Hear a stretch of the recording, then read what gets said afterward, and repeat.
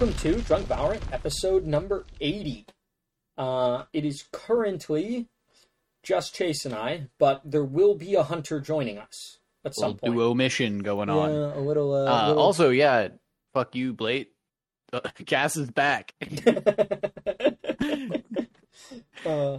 He's back in the hosting role. Not that you did a bad job last week, but, you know. He just we couldn't convince Blake to become a jet main. Was really That's the problem. tough. Yeah. He brought it up himself, but then you know he was just like, I don't think I could do it. Yeah, no, the boys were giving me shit for not being able to make it to the pod last week, but like, number one, I was on island time. Number two, I didn't have a car, so I gotta kind of go by whatever other people who do have cars' time schedule is, and it wouldn't have mattered what ferry I tried to catch because I wasn't getting back in time. Well, you could have caught the 1 p.m. And not if the people with the cars wanted to leave the campsite at 4 p.m. Well, kind of true, but also you could have made an effort. Did you ask? Yeah, it was it was collectively decided, and like everybody at like one point was just like, all right, what time are we leaving? And someone's just like 4. And everybody's just like, "Yep, 4 sounds great." And I'm just like, you should have. That was your opportunity to be like, actually, 4 is not that great. No. But it was like an instant, like, "Yep, 4." I mean, whatever. Yeah. At any rate, I'm back. Hunter should be joining us at some point. Can't say exactly when, but let's just kick this off. Chase, what kind of bruchacho are you holding on to? Well, as I have many times during this podcast, I'm holding a Remix Vodka Soda by Red Truck.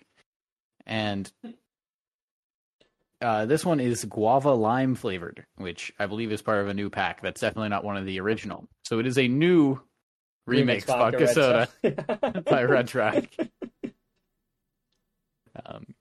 Just great to say that every time. It's, classic seltzer. I actually really like the guava flavor. I like the new pack that they came out with a lot. They're like a lot of like tropical fruits with lime.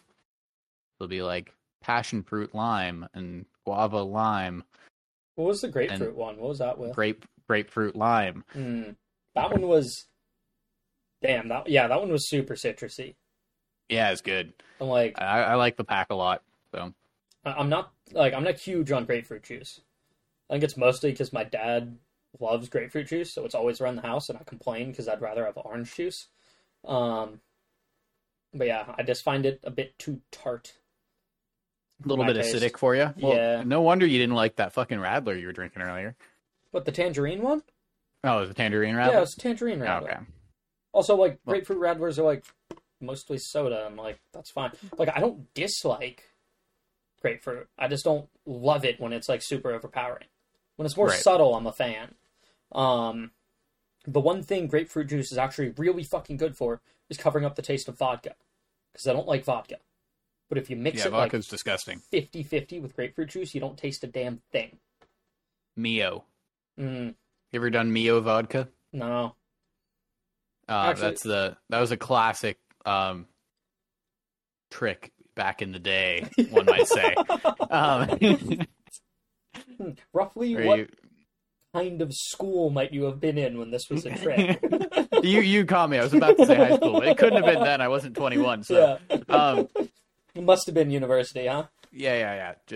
Just a, bottle of vodka with some drops of Mio. It's a lot less than 50-50 ratio, and it covers the taste pretty well.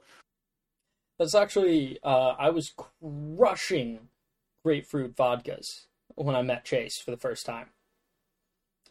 And that was a strong term, because I blacked the fuck out early. On the ski hill? Yeah. Well, I think you weren't crushing grapefruit vodkas. You were just crushing vodka. Well, I don't remember that part, so I started off by crushing grapefruit vodkas. Okay. Yeah, and then somebody handed him the rest of a bottle as we were leaving, and because we were skiing down, and we needed to have the liquor gone. So they were like, Cass, drink this, and he just plowed through the rest of the bottle of vodka. God, I do not remember that. I remember coming to as I was coming down the hill, and like I would literally just eat shit every like 2 turns. Just like full face plant, slam my like entire chest and face into the ground, my goggles were around my neck because I was too drunk to put them back up. And I'd get up and I'd go for like another turn or two and just absolutely eat it. That's what you call an athlete right there. Oh, yeah. A real We were athlete. all in a competition, too. Like, this is not like some random us going to ski day. This is like, oh, we competed. And this was the end of the competition. No, that was after the first day. Oh, this is in between days of the competition. Okay, perfect. Even better. For the record, I placed better than Chase did. Let's go! We're not in the same category. Doesn't count when the place that I got was lower than the amount of people in your category. Maybe you just chose a poor category. Yeah, you could have gotten last, and you would have beat me. Okay, percentage-wise, I scored better. I think. I mean, probably. I think I just missed podium that time, either fourth or fifth. I don't know. It's probably because you were slamming vodka grapefruits. Anyway, what are you slamming tonight? Okay, so I've got a ginger pear sour called the Paralyzer. Yeah. I bought it because of the name. Are you struck by it? One might say you've been thunderstruck. No, I was going for Paralyzer. You don't say. Yeah, okay, good. I was like, Cass, if you don't get this fucking reference, No. of all people. Oh. Yeah, would have just moved right through me, that reference. Alright, it's by R&B Brewing, which is like an East Van somewhere. It's got a cool label, but like, I'm gonna be honest, pear and ginger aren't exactly like my favorite flavors that I'm looking for in a sour. And like, if it wasn't called the Paralyzer, there's a 0% chance I would have bought this. Pear and ginger, I mean, sounds interesting. I don't know, like, is it really tart or is it not tart? Because I don't see ginger going super well in like a tart beer. It's not stupidly tart. Like, you definitely get the pear flavor at the start, and then it finishes off with that like classic ginger taste. Like when you're eating like sushi, that a lot. and then you take a bite of ginger after the sushi. I thought it was like when I was eating pizza, and then I took a bite of the ginger after.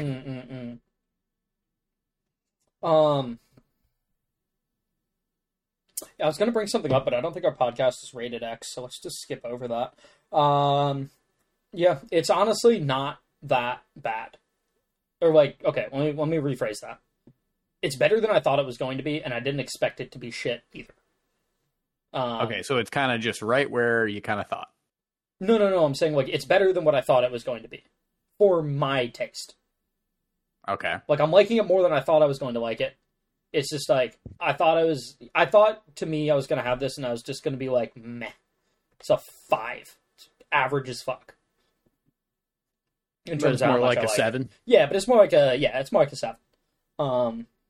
Solid. I would probably really like that beer. I might have to go pick one up at some point. It does seem a bit more up your alley. I got a couple more in the fridge that I'm like actually way more excited to drink because I think I'm gonna like them way more. But yeah, that's about it for drinks. We might touch back on this when Hunter shows up, if he shows up, and then I might pull another one out of the fridge and go over that. Who knows? I hear he's at a party. It might similar to a wedding. Last time we thought he wasn't joining though, and this time we think he is. Maybe he's just not going to. Yeah. Okay, so first up on the docket, Chamber got buffed, and I kind of forget that he's an agent in the game. And so, like, the other game that we played in, like on Split, Jet got insta-locked before I even got into the lobby. I was just like, fuck, okay, I guess I'm playing Cypher. Like, the idea of picking Chamber literally never crossed my mind until I saw Chamber on the other team. And I was just like, shit, I could have done that. That's crazy. Yeah, you just one wild that you're picking Chamber or picking Cypher over Chamber. Mm-hmm. Kind of cool. Also, you top fragged on the Cypher, and your Cypher util was like quite good. Mm-hmm. Well, I don't know how much the util did because like I did well on offense. Like I did really well on offense.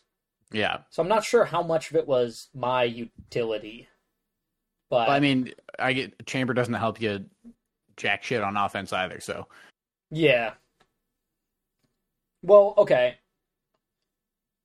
But I I guess in guess that case, you could the argument is, well, I would have done better on defense on the chamber. maybe. Um, yeah, who knows? Well, okay. The interesting thing is, I think Cypher's actually better on attack than Chamber. I actually don't think that's that hot of a take. Um, but like Well, it, yeah, being able to cage things off as you yeah. cross, that's like the biggest thing. Because you do that a lot on entry to site. You just cage off the cross. The other thing that I really like doing is like when a certain angle is smoked off, like I love just dropping my cage right outside of that smoke, and then having them have to gamble. Am I gonna pop out left? Am I gonna pop out right?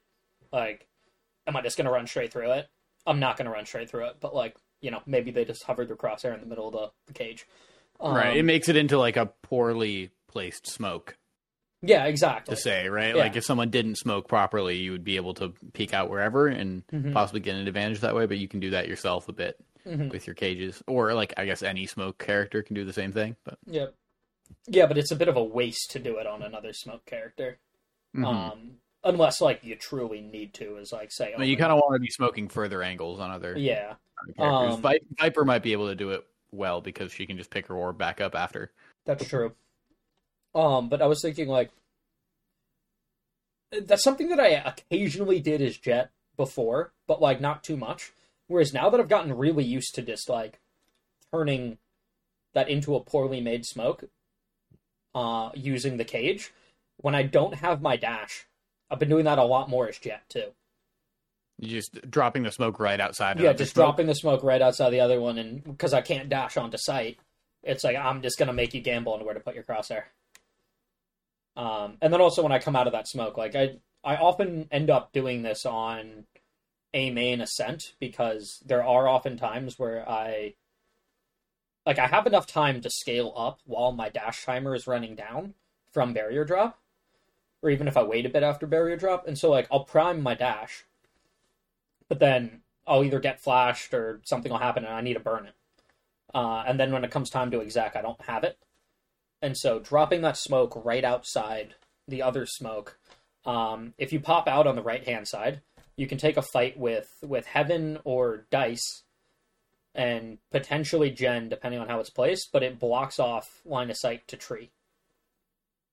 And so... Right. And also, yeah, possibly to like default or Gen area. Yeah, exactly. Yeah. But yeah, so like, I don't know. That's something that like Jet definitely has picked up from playing the Cypher. But alternatively, what I was kind of going to go back to on the whole split take is like, I don't know how good of a map split is for Chamber post he doesn't have two TP anchors. Well, because you really like to play both heavens. That's what you... Yeah. You're like, oh, split's amazing for Chamber because you can play both heavens. You can play both heavens. You're able to play, well, more importantly, you could super aggressively peek both A main and B main and have a safe TP to get out to. On B main, you can still get out pretty safely. But on A main, if they choose to rush you down, you'd be fucked. Now, with the fact that you just get your gun back out instead of having to like re-equip it, maybe not. Maybe you can get your gun up in time. If it's maybe you have a chance to like fall back and then like you have to take a fight still, but you've repositioned. Yeah. But one of the things that I was seeing a bunch of people do on Reddit, which like I thought was super cool and is like it makes me really want to try some of this stuff out on the Chamber, is there's I've seen people have like create a 50-50 with themselves. Or not a 50-50, sorry, a crossfire with themselves. Oh god, you're playing right into Hunter here. He talked about this at length in the last podcast. Oh, okay. I haven't gotten just cross-firing with yourself, like being on one side of the angle, someone TP, and then you're now on the other side of the angle. Yeah, he talked about that quite a bit. I've seen a bunch of people do it on Reddit, and it's like, I'm sure people are going to get adjusted to it. But like, for now, it seems kind of cool. But yeah, I feel like I should genuinely give Chamber a go again. Because, like, the thing that pissed me off was the trap range. More so than anything else. And now it's extended, yeah. Yeah, now it's extended, so... I don't know. I don't love any given agent for Pearl, so I might lean back into Chamber for that. But also, even before Chamber got nerfed, I didn't You like didn't like Chamber, and I Chamber on played Pearl. Jet instead. So Yeah. yeah, I don't even I don't know, but I should really give him a shot at some point. I mean, I think it'd be cool to see you pick him back up. Mm-hmm. If he's good. Yeah, both we played 3 games today, right? Yeah, Was there a chamber in every game? yeah. No, the last Ascent game we played did not have a Chamber. Okay, but the first 2 games did have a chamber. So people are definitely like, bringing him back. It was very rare that you would see a chamber before this. So now that he's got a couple buffs, people are like, "Oh yeah, I can pick him back up again." Which I love and hate to see it at the same time. We were all like, "Okay, we need a break from chamber." And we did. We got a good break from chamber. So I think it might be the right time to see him come back a little bit. Yeah. I don't know. And like, okay, one of the things that always kind of, I thought was like an interesting pick is when Chamber initially came out, right? He was released as an agent to try to take away some of the pick rate of Jet. Same thing with Neon. Neon was supposed to be like really good on attack, super fast. You can get into sites the same way, or like the same way that Jet did. And like, I don't really know what the devs were thinking in terms of like, well, Jet just goes from here to there, like basically immediately. And sure, Neon's fast, but like, you can still die mid run much more readily than you can as Jet, just dashing in. Yeah. But like they tried to create an agent that was like supposed to take away some of Jet's pick rate for the people that like Jet on attack, and then they created an agent in Chamber who's supposed to take away from Jet's pick rate for people who like to op on defense, namely. And it boggles my mind that for an agent which they designed around the operator as a weapon, they gave him the headhunter. The last thing a fucking opper wants is a fucking sheriff. Why? Oh, you mean like just as a backup weapon? As a backup weapon. And like, you mean they should have just given him a shorty? Well, maybe. I mean, maybe not a shorty, but like... Actually, I mean, like, that's not a bad yeah, like, take. Maybe if the headhunter was a shorty, it would be more balanced in the previous state. Right. Instead, they just gave him a weapon that's fucking disgusting on ecos. Yeah. Which, like, I guess that helps him save up to buy the op, so, like, yeah, I guess there's that aspect of it. And, like, yeah, if you're really good with the headhunter / sheriff, like, I don't know, I'd have a tough decision. If I had both an op and a sheriff and I have to retake, it'd be a game time decision which one I'm retaking with. And probably depends on what site it is, where the spike's planted, like, what I know is covered, what's smoked off, like, I don't know, there's a lot. If you had an op or a sheriff, it would be what? You pull the sheriff out, I think, almost every time. It depends how readily I can pre-aim and swing with the op angles that, like, I'm concerned about. Okay, maybe, but you're so much more mobile. Yeah, of course. That's what I'm saying. It's like it'd have to be a game time decision based on the specifics of the retake. Because the other advantage with the op is like it's a one-shot kill. Yeah. And also, say I gotta push through a smoke. The op within a given smoke, using the op as a shotgun, no scoping, is pretty consistent. Well, yeah, just because you need to hit body. Yeah, because I need to hit body, and I'm basically barrel stuffing them at that point. Yeah. So, like... I mean, also pushing out of that smoke, the op is probably going to come out a little bit earlier than the sheriff. Yeah, but, like... I don't know. It'd be a game time decision. But, like, I could see it being put in, like, oh, well, if Chamber has to retake, like, better weapon to pull out than having the op. But, yeah. I don't know. It just, like... It's something that, like... I don't think I've talked about on the podcast before, but was just always like in the back of my mind there. Like, there's a reason you buy a shorty when you have an operator. Well, you can still buy the shorty, right? Yeah. You still have a secondary. Right. I think lorically, it wouldn't make a lot of sense to give Chamber a shorty. He doesn't seem like a shotgun kind of guy, you know?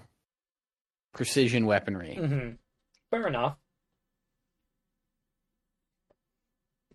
Yeah. Just, on brand. Mm-hmm. One of the things that I think will be way more, I don't even know the right way to put this, because this is a fucking quote-unquote expensive round. But, like, due to the fact you can get your gun up super quick, having a rifle when you use your alt is going to be real valuable. Oh, yeah, so that you immediately are able to pull your gun out, like mm-hmm. your rifle out? Yeah, when you TP out, you can just have your rifle and take another duel. Like, I mean, is that possible, or would you have to swap to the rifle to take more time? well, you can do that while you're going through your TP. It's you can swap? Yeah, it's super quick. Like, by the time I get to my TP, I can choose to have my rifle. I can choose to have my headhunter out, my rifle out. Like when I spawn in, I can spawn in with whatever gun I want. Assuming the TP mechanics are as I remember them. It's been a long time since I played Chamber. Yeah, I mean, you haven't tried it out since the change, obviously. No, I haven't. But I should, is what I'm kind of getting at here. Yeah, actually, hold on. Let me just plug my mouse in really quick, because we're going to end up using my recording, and it's going to ping a lot if I don't do this right now. Yeah. Okay, there we go. I think that was the last of the pings. Okay, so the next thing that I wanted to talk about was, unless you have any closing topics on that, closing remarks. No, not really. Yeah. Okay. This whole hot mic glitch that's currently in the game. Yeah, you've been experiencing that one a little bit. Yep. So for those of you who don't know what it is, basically it's the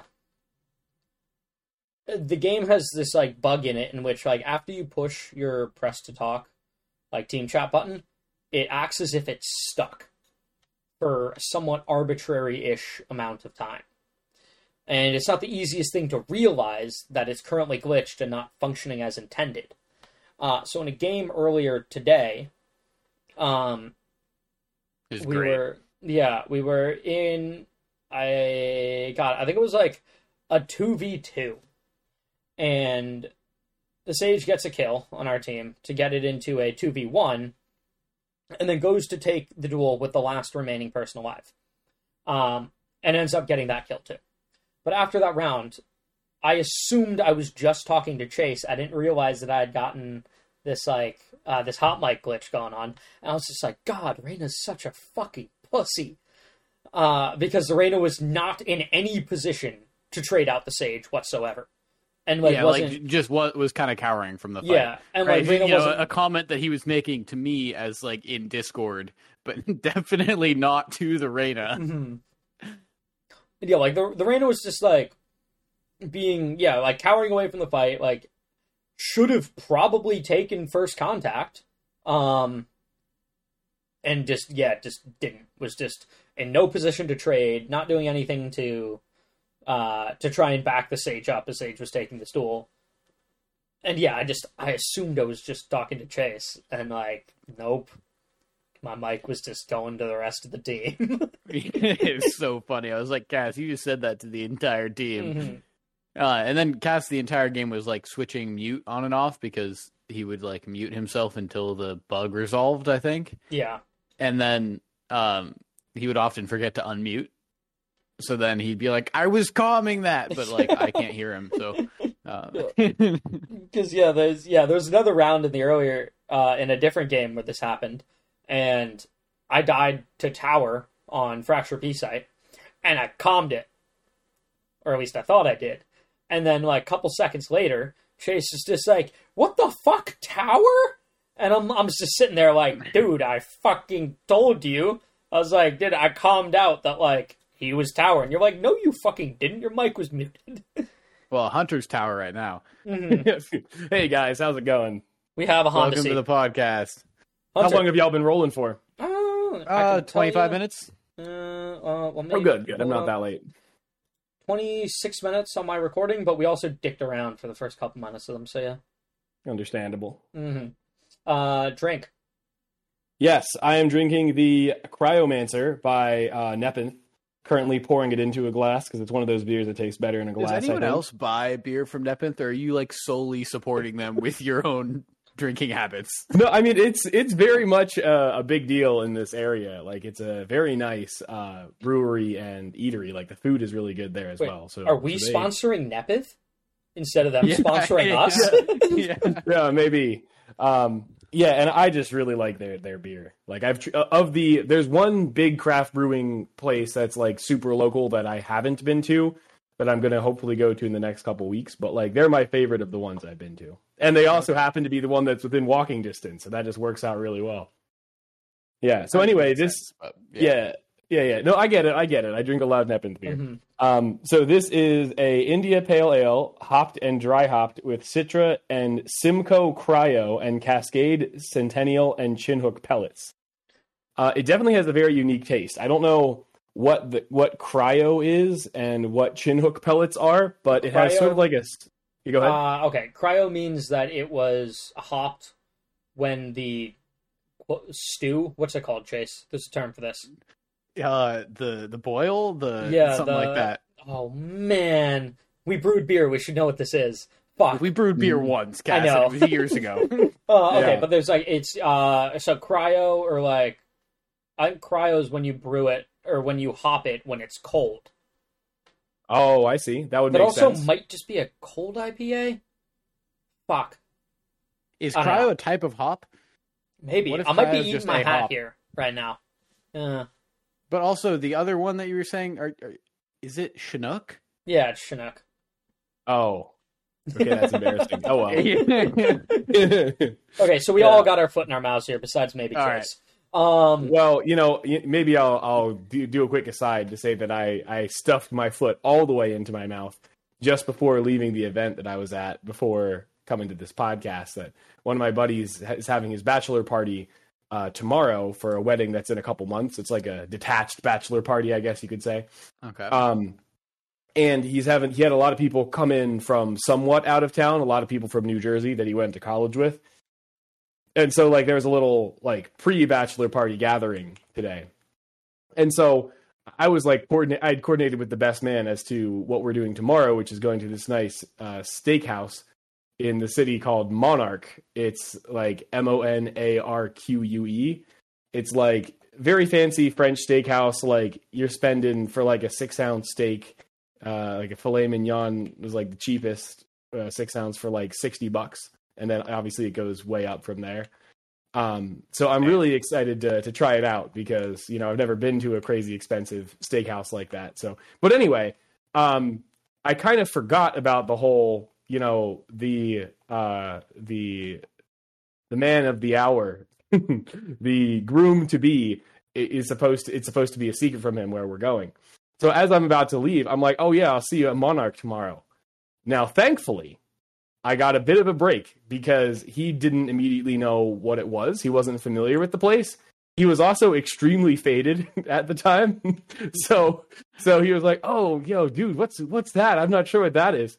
I was like, it's a butterfly conservatory in DC. It's super cool. That's the first thing that came to mind. I was like, different spelling of monarch. We'll just go with that. He's like, oh, no way. It's super cool. And then he's like, oh, do any of you guys know what this place is? To the other guys, they're like, yeah, he just told you. It's a butterfly place. Yeah, everyone else is like, fucking Hunter. Exactly. No, yeah, like I got some like shocked looks. And I was like, God damn it. So hopefully the save works and he won't think more about it when he's sober in the morning. And think, am I actually going to a butterfly conservatory Right. for my bachelor party? Yeah.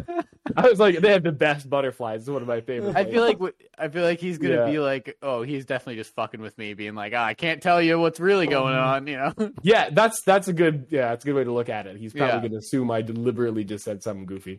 Yeah. So yeah, I felt kind of shitty about that, but thankfully, I think I'm going to come out of it unscathed. And the best man was super chill. He wasn't there. I told him, I was like, dude, I kind of screwed up here, but he wasn't worried about it. So anyway, that's been my night so far. Very nice. Yeah, to catch you up, I'm drinking a ginger pear sour called the Paralyzer, and Chase is drinking a new vodka soda remixed by Red Truck. Very cool. Very cool. Wait, no, shit, I said that in the wrong order. What was yours Doesn't again, Cass? It had some ginger in it. It's a ginger pear sour. Wow. Yeah. That sounds intense. I'm not sure if I would like that. Well, you're gonna have to go back and re-listen to the rest of the beginning of the podcast, and then you'll get some takes. Well, I'm gonna do that anyway. Yeah. So yeah, yeah. I'm the editor here after all. Yep. Now I don't know what you guys were in the middle of. I will just say I do have some. I'm coming in loaded and ready. I got a couple topics in my front pocket. Oh, okay. So. All right. Yeah, let me. I'm ready to go if needed. Well, I mean, we were just talking about this bug, the hot mic bug, if you remember that. So Cass has been experiencing it. I don't know if you've experienced it at all. I haven't had it happen to me. I've had other people have that in my games. Yeah, it happened to me earlier in a game today, and I thought I was just talking to Chase, and I'm like, God, this Reyna's such a fucking pussy. You really said that? Yeah. Yes, and he said it to the entire team. Yeah, it was great. Was it about the Reyna on your team? Yep. Yeah. Oh no! There was no Reyna on the other team, so you couldn't have played. I couldn't even play it off. Yeah. So did Reyna say something about it? Nope. Yeah. Nope. Nothing. Didn't mention anything. She didn't buy me a gun later in the game, which, fair. She didn't buy me a gun earlier in the game. Okay. And I specifically asked. She then, how you can make your agent say different things if you're not going to use comms. I said, hey, Reyna, can you buy me this gun? And she, went in the Reyna voice, yes. And then I requested it, and then she never bought me the gun. Because I was, at the bottom of the scoreboard at that point. Yeah. That's I usually I experience that a lot, when you're not getting a lot of kills and someone won't buy you. Which I'm like that. I specifically try not to do that. I just don't. If someone asks me for a buy, I'm gonna fucking buy them. Yeah. Oh yeah, when I'm buying people, I'll buy anyone. But when it comes to myself, if I'm really sucking, I will often not request a buy of a Phantom or Vandal. I just feel bad about it. No, because I'm not gonna get anywhere with a fucking Spectre. Yeah. I'm gonna get those kills with a Vandal. But then a little fuck you to her. I match MVP'd the game. So yeah. Woo, let's go. I bottom fragged the game. Yeah, nice. We won that game, right? Yeah, we did win that game. Because it went up 35. I was like, oh, that's the biggest number I've seen in a while. I mean, dude, I don't think I played particularly poorly either. I just was not getting the kills, but the team was taking sight and stuff. But yeah, dude, this Gecko just had my fucking number, man. And it wasn't even gunfights. Just half the time I didn't even fucking see him and I was just dead. All of a sudden, Shark jumps around a corner. Chomp. Well, there was one of them that I knew the Shark was coming around the corner. And, I thought I fired enough bullets to break it, but I didn't. And then, I get back around the corner, and I'm commenting to everyone, I'm fucked. Someone come back me up here. And then someone got the trade, but, they didn't get there quite in time to kill him before he killed me. And then, there were a couple others where I just, I dash onto site, and I'd just be in my smoke, and he'd either just, head tap me through the smoke, or, there were a couple that, the smoke's faded, and I'm just, wildly panning my crosshair around, because there's a fuck ton of chaos going on. And then, I just die to the Gecko, and I'm like, I don't even know where. Yeah. Sometimes it be like that. That's rough. No, there were just so many situations where just, I don't even know how the fuck I died, and it just says Gecko killed me on the kill feed. I'm just like, God fucking. And he was joking about it too in the chat, just lol jet, having a rough go at it here. That's great. So he knew what he was doing. Where were we though? How did we get to the? Oh yeah, the whole hot mic thing. So yeah, basically, I also put my foot in my mouth earlier today. Yeah, sounds like it. Hopefully that'll be resolved soon, because that sucks. I really don't want that to happen to me.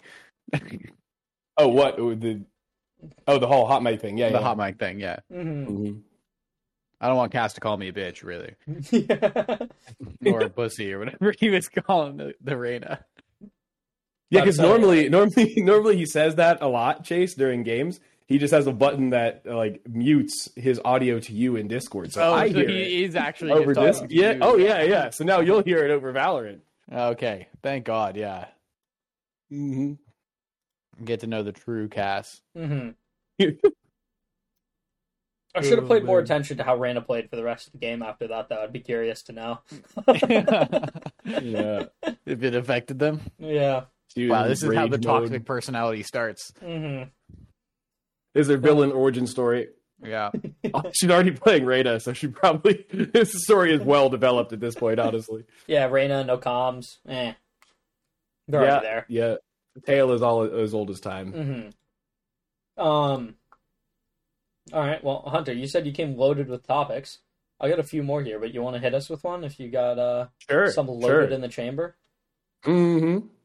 I actually played Chamber in comp. That wasn't going to be one of my topics, but it just... I was going to play Sage on Split because the roles worked out such that made sense. God, you really could have been here for the beginning of the podcast. Okay, I'm very curious to listen to it. But anyway, I was like, you know what? I'm going to play Chamber. And then I proceeded to play Chamber, and realistically, I just played him as a worse Jet with a trip. Like, I definitely didn't take full advantage of the TPs and did not hit my shots with the Headhunter at all. But it worked out, and, I was thinking about just the fact of having someone who's like, oh, you're the Sentinel. Even if they don't use... like any utility, even if they played an agent with zero utility, like having that role on the team was useful, of being careful with the spike and, being the backline person for my team. And so it ended up well. Yeah. Chamber doesn't carry spike. I carried spike the whole game.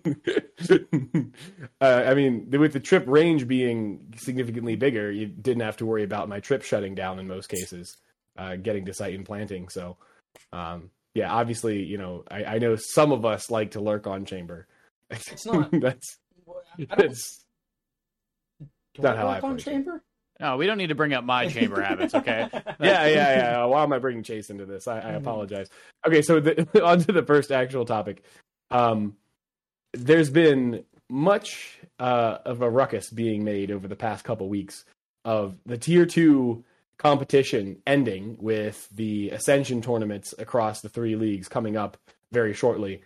And there are a lot of people who are furious with Riot, practically in tears, sobbing about the fact that Tier 2 is going to have a 6-month break after the Ascension tournament is done, and how that's going to kill the scene because of all the orgs dropping their teams because they don't have anything to do for 6 months. And so I have thoughts on this, but I wanted to see if you guys had any thoughts on that first before I get into mine. I mean, it's difficult because you're balancing a couple of things, right? As we get into like this part of the year, we're looking at like a lot of larger tournaments, which they don't want to be conflicting, right? If we're talking about like the Ascension tournaments, you're talking about Masters and then Champions. Like it's just kind of the time of year where like things need space in between these events, but all of these events need to run. And then you need some sort of break before the season starts again for next year. So timing wise, like I understand why they did it. But also it is kind of ridiculous that it's done and we are halfway through the year. Now I'm sure you could bring up other sports where the season is a shorter, similar length. There are also a lot of sports where the season is longer length, significantly. So yeah, I don't know. I think it's a balance thing, and especially with the Tier 2 scene where it's been really successful. I think with people like a lot of viewership numbers and teams wanting to take part, but like you said, teams are probably just going to drop a lot of their rosters if they have 6 months off. They're not making any money from them. They have no way to showcase their org, their sponsors. So why would you keep people on the salary? Like there's no reason to be paying people if you're not making any money from it for 6 months. Yeah, no, I like the thing that baffles me is the logic behind it. At least what they've stated as logic. They're like, oh, we want people to miss the tier 2 seed so that when it's back, they're super excited for it. And it's like, yeah, you just need to give them like 2 months, 3 months, like at most. Like 6 months is extreme. And because they said they want people to miss Valorant. Like that was the thing. It wasn't the tier 2 scene specifically. That was a more general statement. Okay, but like I feel like the tier 2 scene should almost be running in the off season of the tier 1 scene. Yeah. Like, it makes sense because like Champions already ends super early in the year. And then there's a long downtime between Champions and when the next split 1 kicks off, right? For the next year. Like, why wouldn't you just, like, why wouldn't you take that time and start off the second year of the tier 2 scene? And I don't know, maybe this is just one of those growing pains that they need to get over because it's the first year that this has been implemented, but like Valorant already doesn't have other high-tiered tournaments that are not like Riot official tournaments. Because if you look at like CS, there's a bunch of like DreamHack. That's the only one whose name is coming to mind. But there's like a Face It League. Like there's a whole bunch of stuff that like runs alongside like the quote unquote Valve sponsored events. And Riot doesn't, or like Valorant just doesn't have that. Right. And so like it's just like, well, what's the? I understand that like the players themselves need some downtime.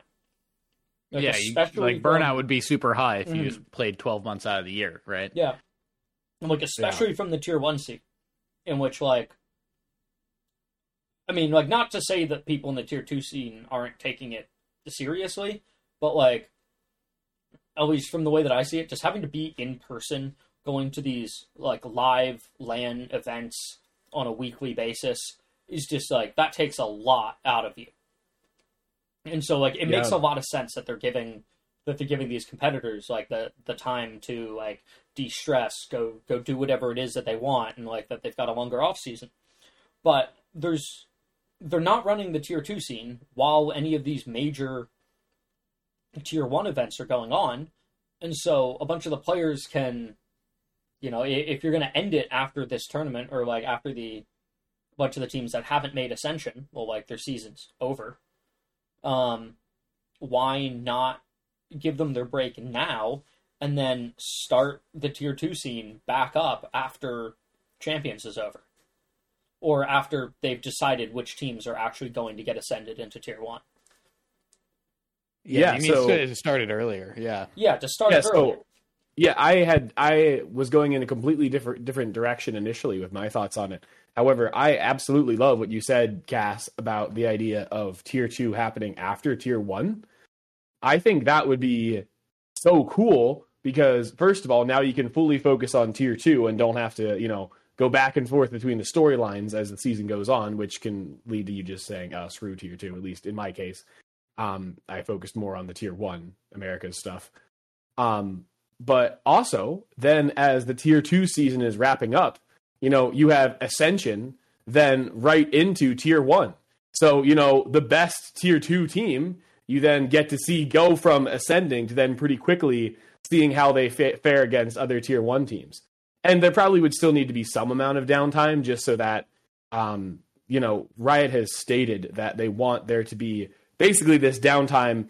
They've said many different reasons for it, like missing Valorant, like we talked about. One of the other things they said is for teams to, like, you know, trial people, rebuild their rosters, get settled for the next year. So I still think there could be like a month or two in between the end of the tier 2 season and then the beginning of the next tier 1 season.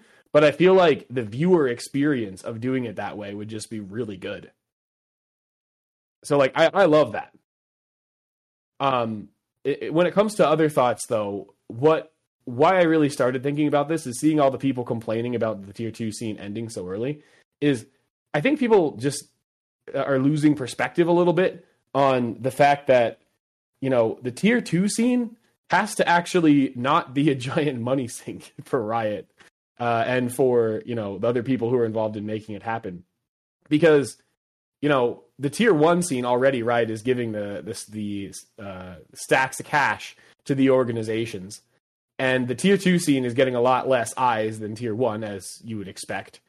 So, like, to expect Riot to, you know, make sure that the people in the tier 2 teams are all, like, having a perfect amount of having all the games they want and continuing to dump funding into that, you know, I just don't think it's realistic. Because the thought that I had is with the NFL, which is a multi-billion-dollar, it might be $1 trillion industry in the U.S., there has been a huge struggle in creating spring football, which is essentially tier 2, even though it's not associated with the NFL, of creating anything that isn't the NFL for pro football that succeeds, just because there's so much less interest in it. You know, you need the eyeballs to make the money.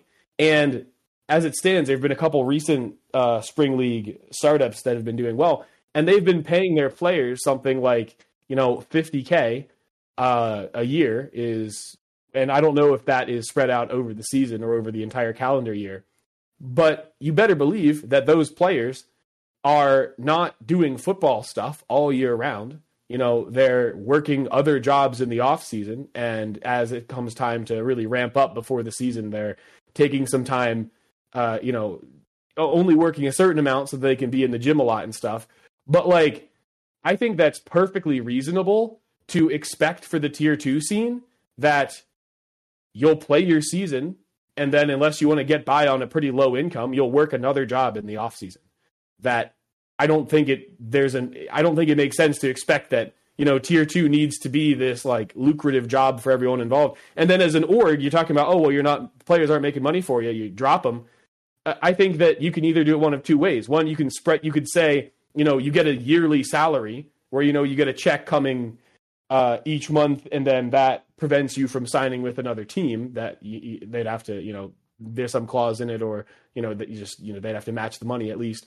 Or, you know, you pay them for the season, and then maybe you have some sort of benefits built into them coming back, or you know, you maybe give them a lesser amount in the off season. But it just seems like a very solvable problem, that it doesn't make sense that, oh, you know, the orgs have to drop all the players. Like, the orgs need to be paying the players all year round for tier 2. Like, I just don't get it. I don't think that's reasonable based on other sports. I mean, I agree with what you're saying. But it seems like that it's an org problem then, right? Like, why are the orgs just up and dropping everybody, right? Could the expectations be that your salary is going to be lower, and that you have to work a job in the off season, but you still have your contract with your org, and you're expected to start back up with them again when the next season starts? Yeah, there's all kinds of different ways to do that in terms of how that'd be structured. Is that an org problem, or is that a, like, player expectation problem?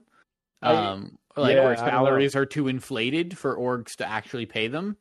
I don't think it's really either of those. I think a lot of it has to do with the fact that for most other, like, professional sports that, like, Hunter was bringing up, is there's, like, sure, there's a minor league, right? But a lot of the good players get picked up out of, like, you know, for basketball, it'd be, like, through university, right? I have no fucking clue how the fuck football works. So, like, they probably get picked up out of, straight out of university. Right, I feel like that's common for most sports, yeah. And now I know that some of the NCAA rules have been changed in the last couple of years, and so, like, maybe they can start to, I think they can start taking endorsements now when you're in university. Yeah, they had a bunch of really dumb rules in the NCAA where they couldn't use their likeness to make any money. Right, which was fucking stupid. But, like, I think that's been done away with, at least in certain... No, I think it was the Supreme Court. Okay. Either way, it seems like there's a method in which, like, and also, like, when you're in university, like, for the most part, the university is paying for you to be there. They are housing you. Right. They are giving you a scholarship. I don't know what other benefits you get. Like, you probably get your food covered if you're a D1 athlete. Some people get a stipend, I believe. Yeah, you probably get a stipend of some kind, right? It's just like, and the university is making, obviously they're getting their dividends on that, or they wouldn't fucking do it. But that doesn't exist yet for like Valorant or like for almost any esports in general. Yeah. It's not something that like there is because like I know college football is real fucking popular. I don't know why, but it is, right? And yeah, I like. I mean, I know why. I grew up in a college football town, and like it was. Yeah, that's like what you did, right? We had season tickets. Like you're like, you love the college football team, and you go and you tailgate, and it's a fucking party all day, and like it's like, I don't know. I've never been to an NFL game, but I imagine people tailgate and go just as hard for that shit. But that's like what our version of the NFL was, right? Mm-hmm. Oh yeah, absolutely. And like, yeah, I think a large part of that is like, as you're pointing out, like Boise doesn't exactly have a professional sports team. Yeah, no, we have Boise State. Yeah, exactly. Like growing up in DC, and Hunter can speak the same for Baltimore. Like there are professional sports teams in our areas. You can go to you can go to the major league games. That's not like there aren't any fucking like. I suppose the Georgetown Hoyas are there, but like I'm not going to fucking watch one of their games. I don't even know who that is. Yeah, point proven. Yeah, I guess I've seen a couple Maryland UMD lacrosse games, but like I think that's like a bigger draw for these smaller, or not necessarily smaller, but like these areas around the country in which there isn't a professional sports team. It's like, hey, we can still get our local team and our sports fix out of the local university that is here. Yeah. Whereas, I mean, it's just that's so much larger than esports is, right? Like, obviously, like UBC, where we went, has a Valorant team, right? They have esports teams. I've never seen them play. I don't know. Like, their games might be streamed if you have to really be paying attention, right? If they were playing like LANs, and there were like people like other schools traveling to UBC to like play a LAN. Oh yeah, you definitely watch that. Yeah. I would 100% have gone. Like that would be super cool to go see your like university like play another university in Valorant, right? But it's just not at that size yet. I think that everybody hopes that it'll get there or wishes that it was there, but it's growing. I think we stumbled upon the solution here, which is that we need to add tailgating before Valorant games. Have Tarek lead virtual like Jackbox games with like while grilling and drinking a beer. Have everyone doing that at home. That's what we really need to get. Actually, that would be so much fun. Yeah, but again, the main problem with this comes down to online versus in person. Yeah. Like there's a physical stadium that you go to for like a university game. Teams travel out to a physical location in which a game is being held in person. Now, for the as an aside cast, I'm really curious. Did you ever go to UMD to see a lacrosse game? Like, have you been to the stadium? Yeah. That's what I'm saying. Like, I've seen. Oh, that's super cool. I didn't realize you'd been on UMD's campus. Yeah, awesome. I'm good friends with Kevin, right? Yeah, I didn't realize. But you've been in Canada for a while, though. Yeah. But like, I've been to UMD. Like, both my parents went to UMD too. Like, I've been to UMD's campus. I didn't realize that. Okay, anyway, that's a little aside, but back to the main point. Okay, so it's like, if there was an area in which, like, each Tier 2 team was, like, quote-unquote, from, and then, like, there were physical games being held in person, like, that might have, like, a bit of a draw to get people to go, generate a bit of revenue. But, like, even currently, like, the way Valorant is currently held, it's not like everything's just in LA, even for the Tier 1 scene. It's like, if there was a game being hosted in Vancouver, like, I'd fucking go. Yeah. But, like, everything's just in one location. All the games are in LA. For the Tier 2 scene, I think pretty much everything's online. I don't think there was even a in-person. It is all online. Yeah, they're like, there's nothing in person. Tier 2 lands at the Baltimore Arena. Make it happen. Yeah. I would go to that. This is what you're talking. That's just more of a money sink. Right? Yeah, that's exactly what Hunter was talking about. Right. Like, it and like yeah, a lot of it just has to do with like just economies of scale.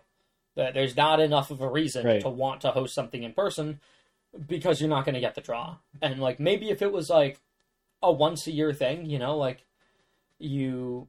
Yeah, like the Ascension tournament that's about to kick off, that sort of thing. Sure, but even then, like I'm saying, like maybe if just like once a year, like one of these games, maybe like even started off with the tier 1 scene, right? Like you have Fnatic versus Navi, and instead of it taking place in the classic stadium that they always play in, or the classic venue in Berlin that they're always playing in, maybe it happens somewhere in London.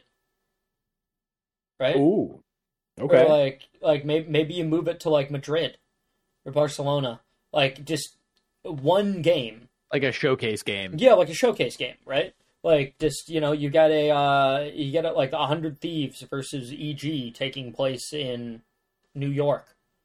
Right? Just like move some stuff around so that like you can maybe generate some interest from people across the area, and like if you engage do interest, if you do a good job promoting it, right? It's like, I mean, I guess it's a bit hard to say because like if you took League of Legends for example, like I wouldn't go to a live League game, but like that's mostly just because like that game's really fucking complicated. And I've tried to learn how the fuck it works, and I still don't fucking understand it. But there are a million people that would, I think. Yeah. So. Yeah. Well, what I will say is I think that while League obviously has a very passionate player base, I think Valorant is maybe the best esport ever in terms of being visually interesting to people who don't play the game. From my experience, like even my mom enjoyed watching, even though she doesn't know much about it. That like, it's pretty easy to get the general sense of what's happening because the objective is much more simpler in how you get to it, unlike League, where there's, like Cass was saying, there's just a ton of complexity. And then with all the colors and the abilities, like, if you see someone rocket launcher someone or, jump up and jet knife someone, like, that's pretty cool, even if you don't know exactly how significant it is. Yeah, and like to further Hunter's point, like I often have like, or at least for like some of the big games, I have them going up in the back shop at work. Like just on the TV, and like I'll just put some like I'll place a $5 bet down on the game, right? And then I'll just have the game up, like make it a little more interesting. And there are a couple other guys in the back shop that like really enjoy watching the game. I've never played before, barely understand how it works. Have like maybe they've tried out CS:GO before, but like it's just like they. A couple of them told me, like they're like, dude, is there a game going on today that you're betting on? Like, you should pull something up. That's fun. Yeah. And so I think that like it's just more accessible to the point where like if you were to try and host some games in other places across the country, like there may be something to be had there, Yeah, I could see that. Although, like I said, I feel I think you and Chase kind of both got at in different ways. Seems like that idea would have to start at tier 1 and trickle down to tier 2 if they were getting enough eyeballs to make it to actually put butts in seats at the live events. Yeah, sure. Which is all the thing. Like this whole conversation was about tier 2,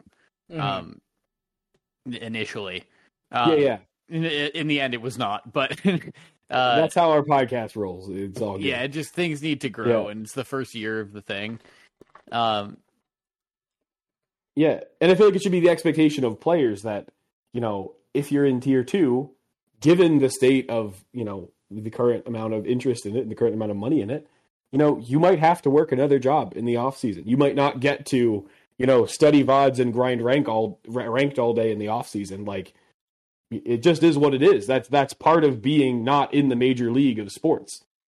Obviously, there are some sports that have minor leagues that are much more successful than others. But talking about NFL in America, which is huge, still it's a struggle. Yeah, but and I mean, like baseball is probably one of the most successful minor leagues, and I mean, it's still a struggle for players. Mm-hmm. But I really think the big thing there is just like the lack of a quote unquote sponsored farm system.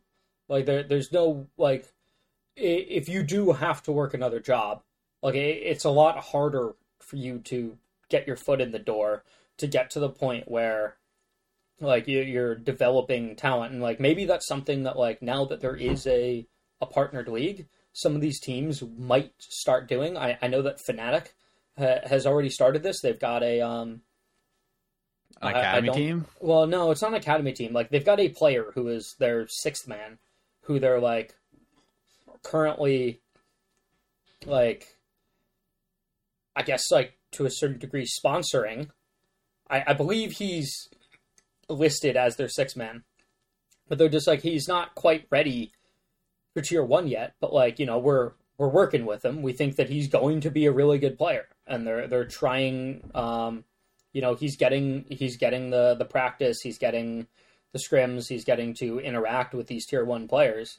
And like it might get to the point where teams do start sponsoring people that they think are going to be really good players and just don't quite have the experience yet, or just or I know there's an age limit now, so maybe you're just too young to join the tier 1 scene if you weren't grandfathered in.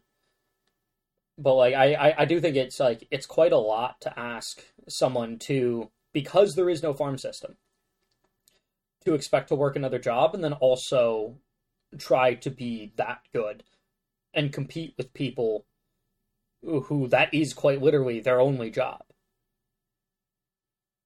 Oh, I mean, yeah, I totally get it that it's an uphill battle to fight, with someone who that's their main thing. But I also think that, if the league is structured correctly, if you have a bunch of players who would be as good as tier 1 players if they put the time in and had the investment in them, and you had, enough interest in the league that people would want to watch more games, then the adaptation would be expand tier 1. Just add a good bit more teams. So, you don't have a bunch of players who are being held back by that. And then, ideally, I think it's just, a few people who are the cream of the crop who are able to, with skill and tireless late nights, get grinding ranked, able to work their way up because of their incredible skill and efforts. Yeah. I mean, I think the biggest problem, which I've brought up before with tier 2 this year, was just the lack of open qualifiers, which I really hope that they rectify next year. And that's something that's additional to the length of the season, is that if you didn't qualify in those first 2 tournaments, your season was over in like the first couple months of the year. Yeah, like they could almost do it, even if they wanted to have more, not as much turnover of the teams, they could even do like mini relegations where like, there's open qualifiers for a tournament, and let's say that's an 8-team tournament, and then, the bottom 2 teams have to go through the next round of qualifiers to get back in. You know what I'm saying? Like something like that. Yeah, just give something to get more teams in there opportunity-wise. And then keep those, tier 2.5, tier 3 teams around. So they have something to like, we're going to actually try to compete here. Right. Instead of, we didn't qualify. Pack it in, boys. Yeah. Even though that, that's also really tough, especially just because the way the Ascension format works. Like, it's not that tough. Well, no, I'm just saying in terms of like, if you weren't in there for Split 1, and you just come around for Split 2, like, you might just not, given the current system, like, now, maybe that could be overhauled, but, like, how are you going to generate the points? Like there's a certain point system that you get from, every game you play, every tournament that happens or whatever. You get a certain amount of points allotted to you, and that's what qualifies you for this whole, like, Ascension tournament. And so, like, if you join in later on in the year because you didn't initially qualify and you qualify later due to one of these relegation tournaments that you're talking about, like, it's like, is there even really a point? Like, because you might just not be able to generate enough points. Well, you might do very well and be able to. Like, if you didn't qualify in through the first one, there should be a little bit of an uphill battle. Like, you should have some disadvantage. But obviously, it, like, in Split 2, say there's the bottom 4 teams from Split 1 get relegated, have to play back through. Now the new 4 teams that are in there could have points from Split 1, could not. But they're able to, like, then go and, like, win Split 2 and easily qualify for the next. Yeah, that's how I'm thinking about for the tournament, right? Maybe. Yeah, I don't know what the system is now, but I feel like, let's assume it's 2 splits and then the regional pre-ascension tournament.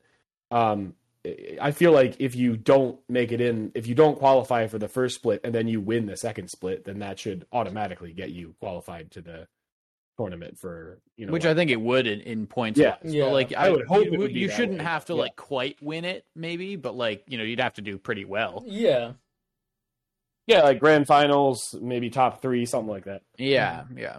All right. Well, unless anybody's got any other remarks, I'm kind of done talking about the professional scene here. Yeah, let's go on. Okay. So now, I'm not gonna lie, I didn't watch the full fucking video, but supposedly TDM's on the way. The full video is 3 minutes. Yeah, I was trying to. I was so short. I was trying to watch it before the podcast kicked off, but then we ended up talking, and I didn't actually finish the video. I only got part of the way through it. Okay, but at any rate, TDM's on the way, and I've heard that there are rumors, and these might not be rumors because I haven't seen the rest of the video. There are going to be specific maps for TDM. That's not a rumor. It's in the video. Cool. Yeah, 100% nice. confirmed. Okay. Yeah, confirmed. There will be specific design TDM I am maps. so fucking excited about this, and sorry, not even for the TDM. Aim dual-centered maps. Holy fuck, it's about time. How many times have you brought this up? Holy fuck, it's about time that this is coming. They're listening to the podcast. There's no other explanation for it. It is. And also, I just think that TDM is going to be a better way to warm up. Yeah, I mean, the amount of times that we've all molded because of spawns in Deathmatch, we all disagree about which maps are the worst. But, Deathmatch is just okay as it is because of how awkward the duels are a lot of times. Because it's not built for Deathmatch, the maps are. And as someone who grew up playing COD as the premier FPS game, I've got a couple takes on this. First of all, the equivalent to Deathmatch in COD is free-for-all. And I fucking hated that game mode. It sucked dicks. However, for some reason, Deathmatch in both CSGO and in Valorant are somehow better. They're less... I guess they're just less competitive and people view them as a warm-up situation. Whereas in COD, they're always kind of viewed as this is the game mode I'm trying to play.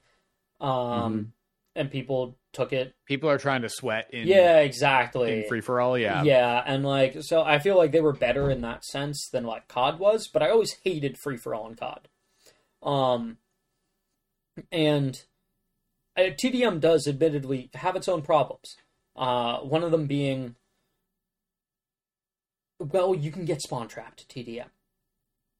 I don't know how much you guys know about the way spawns work in those games, because I don't think either of you guys played COD, but similar to the way a game starts, there's a quote-unquote CT spawn and a T spawn, because there's no counter-terrorist versus terrorist, but and then if you take the other half of the map, they flip, right? Yeah, and then if you push too far, they flip, but basically you can kind of learn how far you can go before they flip, and just kind of trap people into their own spawn. Yeah, and one thing that I'm trying to remember if this was from Valor Leaks or if this was from the video itself, but they mentioned agent abilities in Team Deathmatch as well. It's from the video, yeah. I'm really curious to see what that means. Yeah, do you get recharge of your bot abilities on kill, and then you get, alt orbs the normal way you'd get alt orbs, something like that? I'm not sure. But, one of the biggest things that comes to mind for me, even though I didn't play COD, when talking about the thing that Cass is describing of, killing people in spawn, is the legendary noob tube strats. And, guess what we have in Valorant? We have a Raze rocket. Obviously, that'd be much more situational, and you can't necessarily do it. Yeah, but the whole thing about the noob tube was one-man army existed in Modern Warfare 2. What was that again? I know I've heard of it. One-man army. Basically... Yeah. You pull out this thing. Now, I haven't played COD in a very long time. I'm pretty sure One Man Army replaced your secondary. And you pulled it out and you ruffled through a duffel bag. and then it replenished all your grenades and your primary ammo, including your 2 noob tubes. Oh, okay. So you can just continuously spam it. Yeah, so you can continuously spam it. And there's like a very famous strat on, I believe the map was called Wasteland, in which there were a couple lineups you could learn that go to common spawns for like TDM or whatever game mode you were playing. And you could learn some of these lineups, and you could just constantly just barrage them with noob tubes using one-man army and just rack up kill streaks with it. Well, if in TDM you can spam raise rockets, then there are bigger problems than spawn camping. So. Yeah, but like, yeah, it sounds like it's going to be. There's very specific circumstances leading to that meta. Well, could you just Odin spam? You know, these five man Odin spam like spawn trap somebody. That would be fucking terrible. Well, so COD aside, the thing that I'm picturing with the spawns, which maybe it will be different, but I'm picturing escalation spawns, where instead of having a spawn point, it just spawns you somewhere that's not super close to an enemy. I was kind of expecting the same thing. Yeah. Okay, but the other thing is, you can get into games in which someone on your team is just way fucking better than you. And they're just running around getting all the kills, and you're just running around being like, there's no one to shoot. I show up somewhere, and people are dead. And, like... Yeah. It's gonna happen. Like, there are going to be complaints about TDM when it comes out. I'm sure I will complain about some things when TDM comes out. However, I'm excited to have it because I think it'll be a better way for me to... Like, I don't know if it'll even necessarily be better for warming up. I just feel like it'll be something for me to do in Valorant when I'm not actively playing a comp game. Because I don't enjoy unrated in its current state. I don't enjoy swift play, spike rush, escalation. Yeah. Like I just really do not enjoy actively the other game modes. And I know I've brought this up before, but I wish they would bring in some of the more like classic Battlefield or like COD game modes. Yeah, like hardpoint, domination, stuff like that. Something that's just like a much faster game and something that like I can go in and I can enjoy for what it is. And it's still being taken somewhat seriously. Yeah, I think Swift Play is a great example of that. Like, I think it works kind of like that. Like, I like Swift Play a lot. I love Swift Play. Yeah. But, it's still not quite there. Well, I want something for 4 players, man. I don't like Swift Play because it is designed to be a mini version of comp. I'm saying I want something else. Yeah, you want something different. Yeah. I want something different. Like domination would be fucking phenomenal for me, or hardpoint would be great. Just something that's just like, a lot faster paced, has respawns, and the more I think about it, I know I've talked about this before on the podcast, but I think fucking hardpoint would be so fucking sick to have in this game where everybody has different abilities as different agents. Like, fuck, just put it in the goddamn game. God. I know, like, I'm excited for TDM to come in. I think I'm going to enjoy it. It's obviously the most basic of these kind of game modes, and, like, I hope that they adopt it and it becomes more than just TDM, but, like, I'm really excited for the new maps, too, because I want to be able to go in and just be like, alright, Hunter, we're fucking dueling. Yeah. I'd beat Chase, so like that's not even a relevant question. Yeah, so will these new maps be available in custom? I think last time we aim dueled, I beat you, so I don't know. I was going to say, I'm pretty sure Chase won the Pearl V Long tournament. Yeah, I did. Yeah. I don't know about that one, Chief. Yeah. We're both remembering it over here. I'm glad Hunter's backing me up because I'm pretty sure I won that. Yeah, because what I remember was that I just did so much better landing my shots on Cass. Because Cass is just much more stationary, whereas you're much more elusive with your movement. I remember Chase being like, man, this is fucking boring. Yeah. Cass and I were like going 5 rounds, best of 5 with each weapon, and Chase was like, I don't got time for this shit. Let's shorten it. Yeah. That was fun. I want to do that. I think we're going BO9. I think we're going first to 5. Best of 9. Oh, maybe. Yeah, maybe. Yeah. But yeah. It was, So yeah, I'm excited as well. Team Mhm. deathmatch, I think, has the potential to be really cool. yeah. Yeah, and I guess what I'm thinking about is one of the reasons why deathmatch is good practice is it gives you the highest concentration of aim duels specifically, of any mode. And then this team deathmatch thing could give you the highest concentration of, using your utility in gunfights. Obviously, you're not using your utility for the objective, so it's a bit less relevant for people who are doing specifically that. But what deathmatch doesn't give you is figuring out, okay, in terms of timing, in what situations do I pull out my flash here versus swing? How likely is someone to look away from a flash when I throw it here? I'm sure there's some other things that don't involve flashes. That kind of thing I think it could be very useful for, especially if you're a new agent. Yeah. So, again, I didn't watch the video, but like, can multiple people play the same agent? We don't know. They didn't mention that. Okay. They just said something about abilities, and I have no idea what that's going to look like because I feel like it would suck if there is too many abilities on the screen. Yeah. Yeah. Like that would definitely. And like be... what character? Like there are just characters that are useless. Like why would I play Smokes? Yeah. Yeah, I mean, Killjoy in Team Deathmatch would be. I don't see really any value out of. Right. Why would not everyone just want to play Reyna? I mean, any of the duelists, really. Yeah. But like, I mean, I can tell you why I wouldn't play Reyna. I want to play Jet. Surprise! Shocking take of the night. But also, no, it just seems like Phoenix kind of built for TDM, though. Fucking virtually undodgeable. Ult aside, very selfish, very hard to dodge flashes. You can fucking heal yourself. And you can also just, like, toss a wall up, I guess, if you need to cross the sight line. Phoenix could be very good in TDM. Yeah, Phoenix could be good. But it's going to be a duelist rush.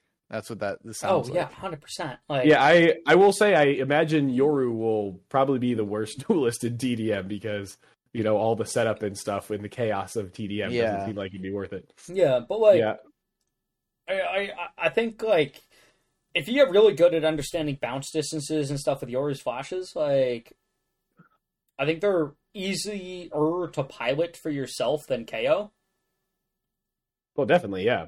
In terms of like, more versatile in terms of you being able to pilot them for yourselves than KO is, and who's not a duelist, I might add. Yeah. And also, like, the other abilities can go fuck themselves. You just play it for the flashes, really. Well, like, just to be clear, I'm not saying that Yoru would be a bad experience to play in TDM. Like, if anything, exactly what you're talking about in terms of flash timings and distances, I think it could be great for me to practice in TDM. Yeah.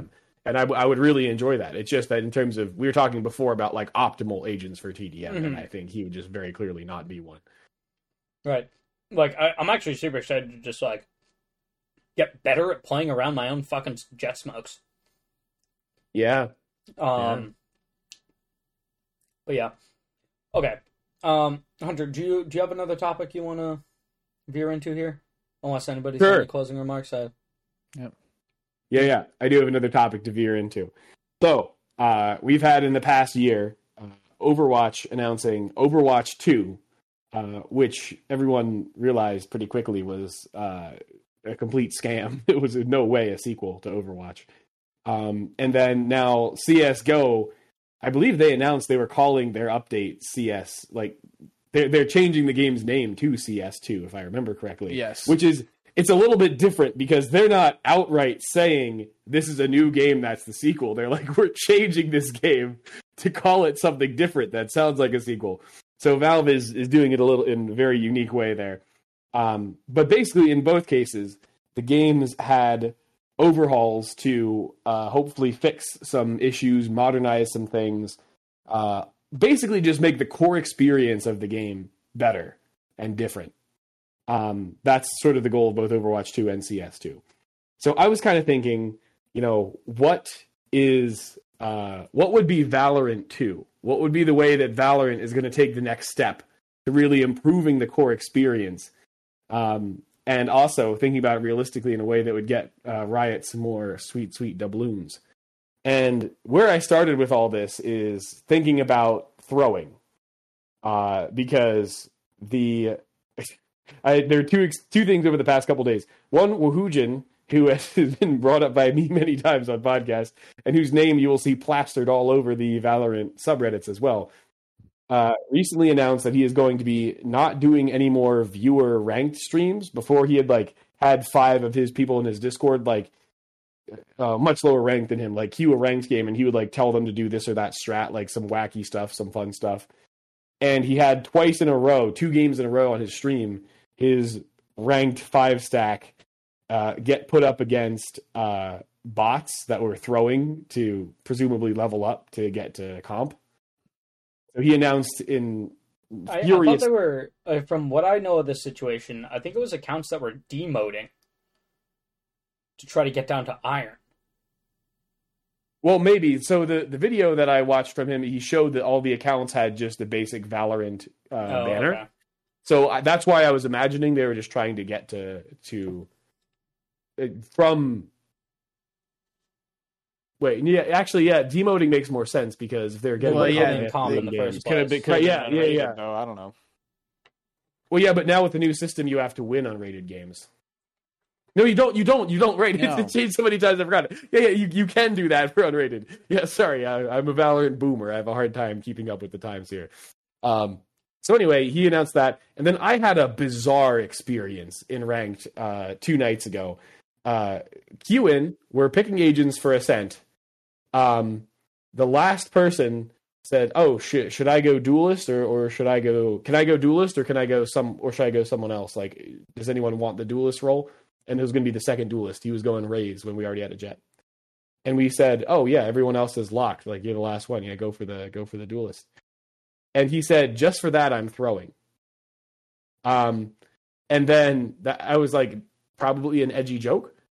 And then we load into the game, and I still don't think that made any sense as justification for throwing, and I don't think that was why. But he asks "Oh, are you guys okay if we all throw?" And he's like, can you guys throw with me? And we were like, no, absolutely not. And so we tried DC real quick, which he was willing to do so that we could remake, but he didn't DC fast enough, so we couldn't remake. And then thankfully he came back, and actually we were able to talk him into playing, and he ended up doing all right. But just a bizarre experience of someone trying to throw from agent lock. And I guess he was hoping there were just enough people who also wanted to throw. A very, very weird experience. That's weird. Yeah. What? And also to be like, oh yeah, you can play the character you want to play. Well, just for that, I'm throwing. Right. Well, sorry. Should I have been fuck you, play Astra? What? Right. Exactly. I imagine that he went into the game wanting to throw for some reason, and so he was just kind of being goofy about that being his reason. That's my best guess. Yeah. But that kind of got me thinking about the biggest problems in Valorant. And I think that it's pretty clear that there are 3 big issues right now, which are throwing, smurfing, and toxicity. Would you guys agree with those? Talking, but not the pro scene, just to be clear. I was talking... You're leaving crypto throwing out?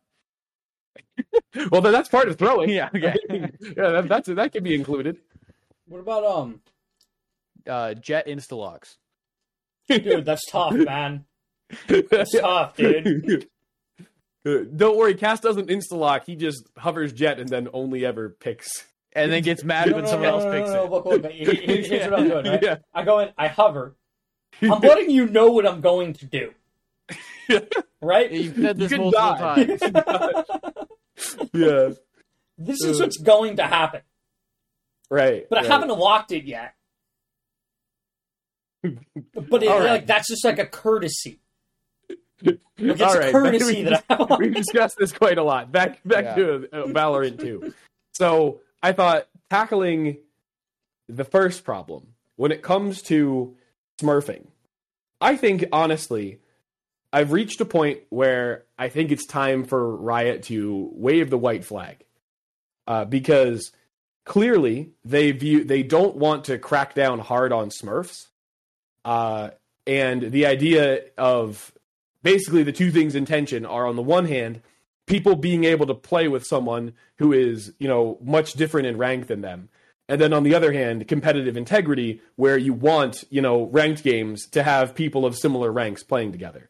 And Riot has very clearly indicated by their actions over the years that they don't want to ruin the experience for two people who want to play together despite the big difference. Because there are tons of things they could do to crack down on smurfing, and they have done very little.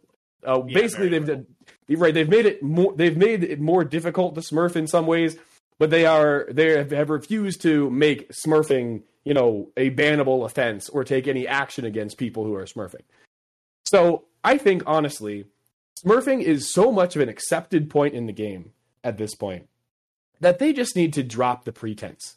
I think you should be able to queue with whoever you want. If you're immortal and you want to queue with your bronze buddy, you should be able to do it, because you were just going to hop on a gold account anyway to play with your bronze buddy. It was going to be the same thing. Just remove the restriction completely in terms of who you queue with. Because once you start getting to those higher levels, the people who get there in most cases have other accounts. Like, I just feel like it's time to do away with the games of, oh no, there's this, people are similar ranks in games, because they're definitely not. Just let people, be on their main, and that will decrease a lot of the, desire for people to throw to get their account down to a level where they can play with friends, because, they can just play with their main. So that's part one. What do you guys think about that? Well, there are two things about this. Yeah. Number one, people might not want to damage their potential elo on their main, and so might just hop on an alternate account anyway.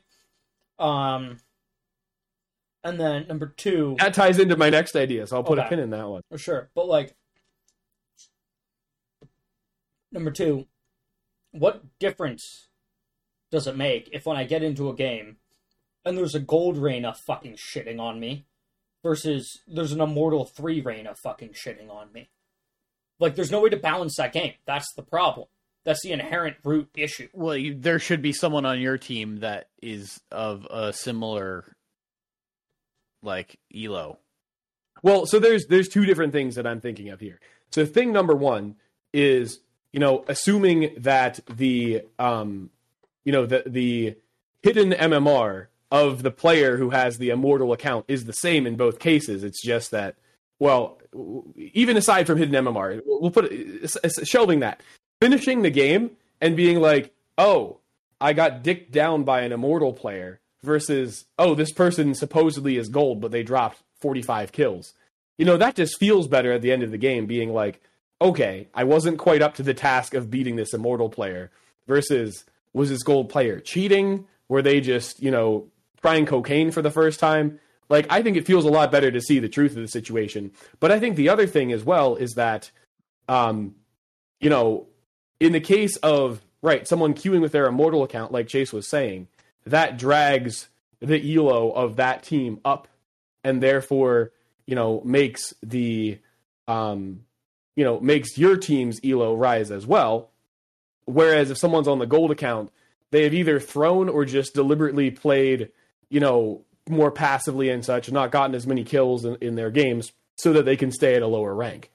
So that gold player is, the elo is, the actual skill of that other team on average is way above your team's because of what they're doing.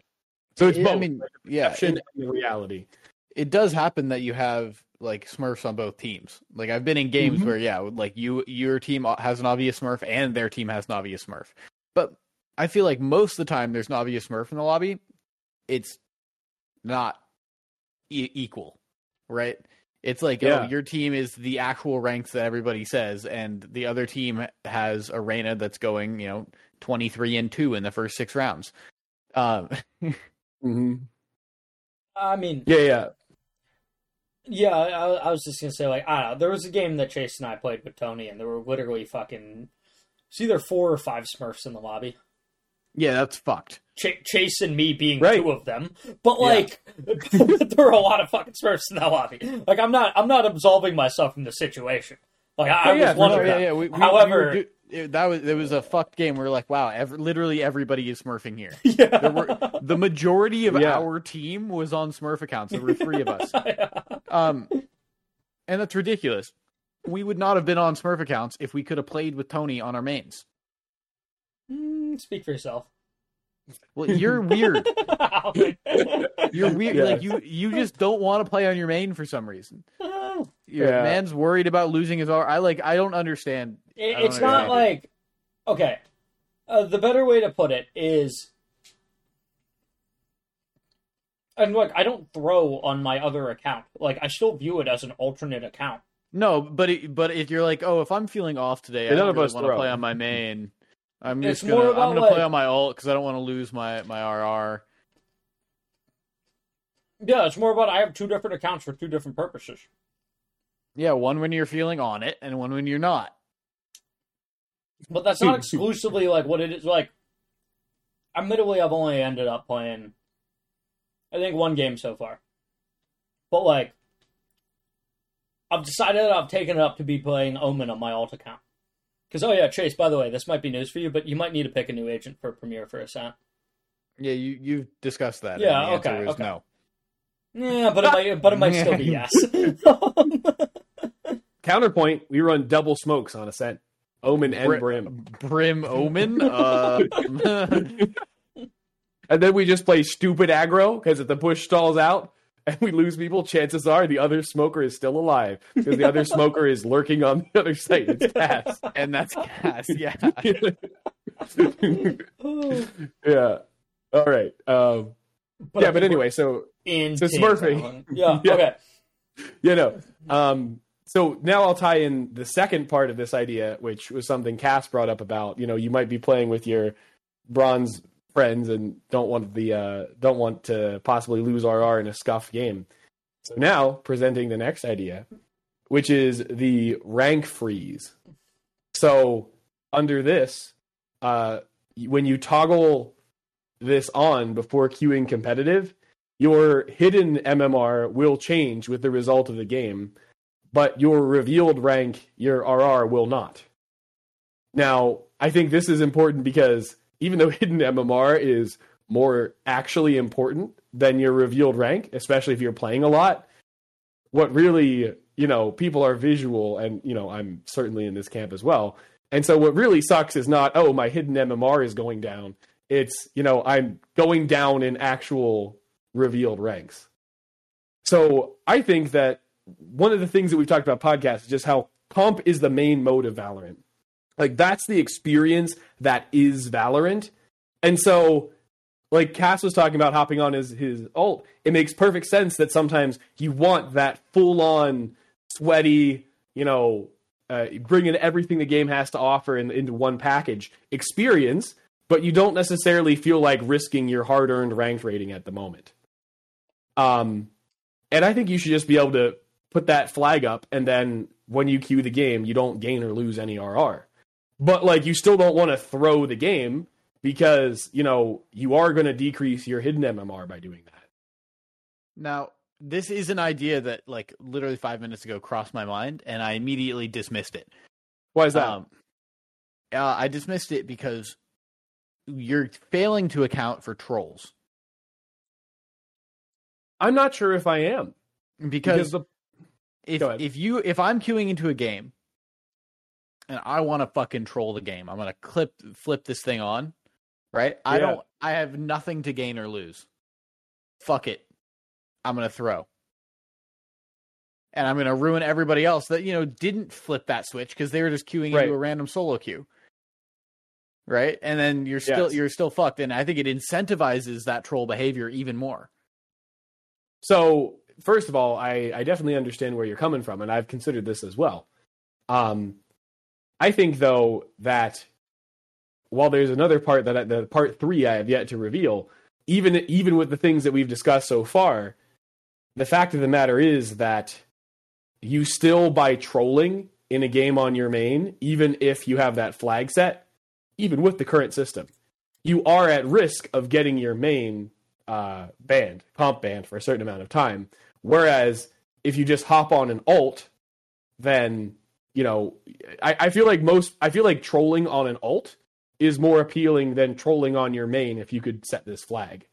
Just because, you know, your ult, you probably don't have skins. It doesn't harm you at all to be banned. So there's not that risk hanging over you, if you know what I'm saying. People are just trolls, though. Well, yeah, people are trolls. And But they hop on ults and troll. Who says the main isn't just like, you know, who says the ult isn't just in your lobby anyway, right? Well, basically the idea of the changes with the queuing with this flag and with the whole queue with anyone thing is that people will want to play on their mains almost exclusively. Because it's taking away the reasons to be on an ult at all. That's the idea. Unless you're trolling, you're saying. I mean, I guess that's true, but that ties into part 3. So I guess I'll dive into that now. This is the third and final part, which is that Valorant, obviously, due to how Vanguard works, collects information about your hardware and your internet information that it uses for banning people when it comes to cheating specifically, where people will be permanently banned for cheating. And I think they need to use that for other offenses.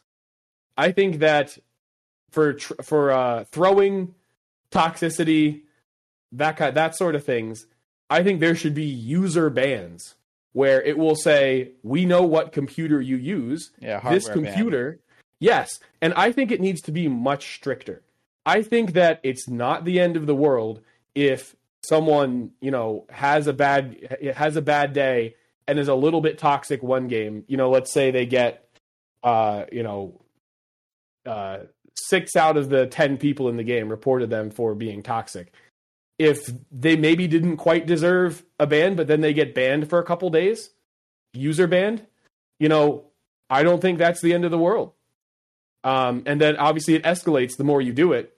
But that, whether you're on main with the flag up or whether you're on an ult, that really makes you think twice about the toxicity and the throwing, because now all of a sudden it could stop you from playing Valorant altogether. And yes, there are ways around it. Obviously, you can hardware spoof and stuff. But like that's just a whole layer of difficulty that's going to cut out a bunch of people from wanting to go that far. It's just like so many of these things work in tandem, right?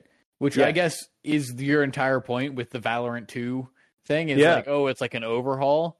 And so I can see it a little bit. I still don't think the like rank freeze or the RR freeze should be there, but I agree with your other 2 points. Got it. They should be stricter. A couple day ban is not the end of the world. And, you know, if you get like accidentally banned, there should be like a viable appeals process. Where you can explain something and hopefully, you know, get that reviewed and your account reinstated. So I think that it's fine to be stricter. Obviously, there's a lot of bad shit that goes on in the game. So right. Yeah, and then go ahead. Oh well, no, I was gonna say you finish this up because there's something I gotta Google real quick. Okay. I will say, Chase, there's a bit of a difference in the preparation level of our host versus our host last podcast.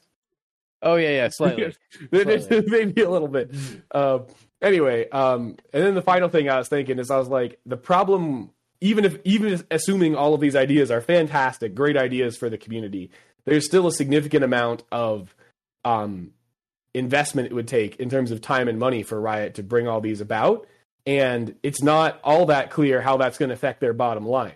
Like, how much will this keep players in game and buying skins, which is obviously what they care about at the end of the day. And so I thought, what's something that would be a popular idea that would just, you know, give Riot a shot in the arm of pure liquid gold? And I thought, you know, let's also bring in with Valorant 2 a interplayer skin market. So basically, you know, you go to the market and you see listings for skins that people put out, and you can buy only in Valorant points. You can't send skins directly to other users with like a negotiated price where you could like send someone a skin for free in terms of Valorant points, but then like pay them through some external site. It's simply you can list your skin for Valorant points on the auction house or whatever. People can buy it for Valorant points, and Riot just gets money from it because that's the only currency being used. I think that would be incredibly popular. People would love it to be able to get old skins for. Yeah, but FOMO. It eliminates FOMO. Well, it eliminates. Here's the thing. Yes, it eliminates FOMO. However, the skins that people are selling will oftentimes be selling for more Valorant points than they were sold for initially, because people did miss out. And so the FOMO is like, oh, you can get it now at the retail price, or you're gonna have to pay scalper price later. And that's particularly true for battle pass skins that are viewed as cool, which obviously never come up in the shop, and then also limited run. I mean, Cass's Arcane Sheriff, that would fetch a pretty penny, and that's once again all in Valorant points. Like someone would probably have to, right? Someone would have to give Riot $100 probably to be able to buy your Arcane Sheriff off of you. And okay, but then how much am I getting out of it? You're getting that much in Valorant points. You're getting $100 of Valorant points. Okay. But and then on the other side, that's $100 I'm not spending when I buy a new skin. Yeah, but somebody else spent it, so yeah, okay. It's just more transactions. Yeah, okay, all right. It's just increasing transactions. And speaking of increasing transactions, while you don't have FOMO when a new pack is in your store, you have the idea that you can now cash out whenever you want.